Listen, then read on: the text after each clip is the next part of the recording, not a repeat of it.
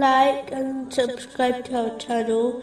Leave your questions and feedback in the comments section. Enjoy the video.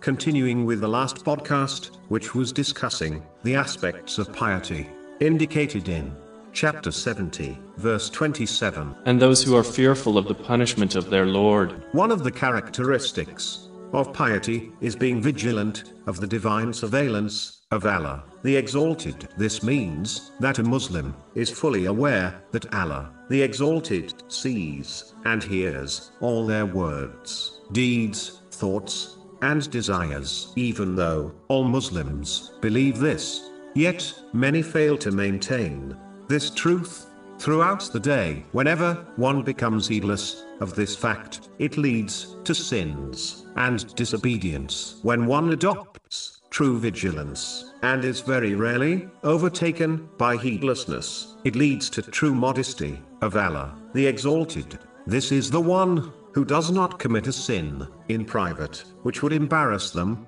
if they did it in front of people. When a person adopts true vigilance of Allah, the Exalted, they reach the level of ihsan, meaning excellence. This has been discussed in other podcasts in detail, but put simply, it means a Muslim who reaches this high level of faith, acts and worships as if they can observe Allah, the Exalted. This inspires them to abstain from sins and encourages them to perform righteous deeds. One can only achieve true vigilance of the all-encompassing vision of Allah, the Exalted, by establishing all their obligatory duties, which is only possible when one fulfills all their conditions correctly. Next, one must turn away from all acts of disobedience, both major and minor sins, and if they slip up, to quickly and sincerely repent. This includes making up for any missed obligations according to their strength, and fulfilling